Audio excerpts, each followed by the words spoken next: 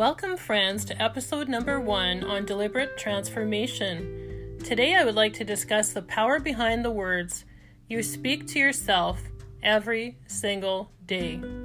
Negative self-talk is any inner dialogue you have within yourself. This actually limits your ability to believe in yourself, as well as your own abilities.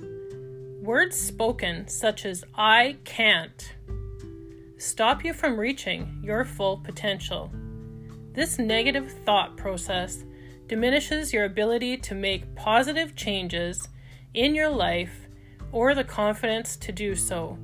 So today, I challenge you all to write the word "can't" on a piece of paper. Then crumple it up and throw it where it belongs, in the trash. And never say it again. Speak only positive words and truths about yourself.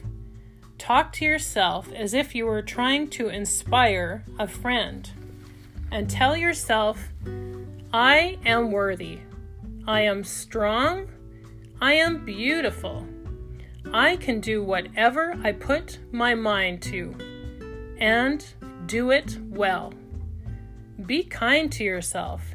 You are unique, and there's only one of you in the entire world. And it's time for you to fall in love with yourself. When this happens, you learn your worth. You learn who you are and what you deserve. And you won't settle for anything less. Respect is earned and not given.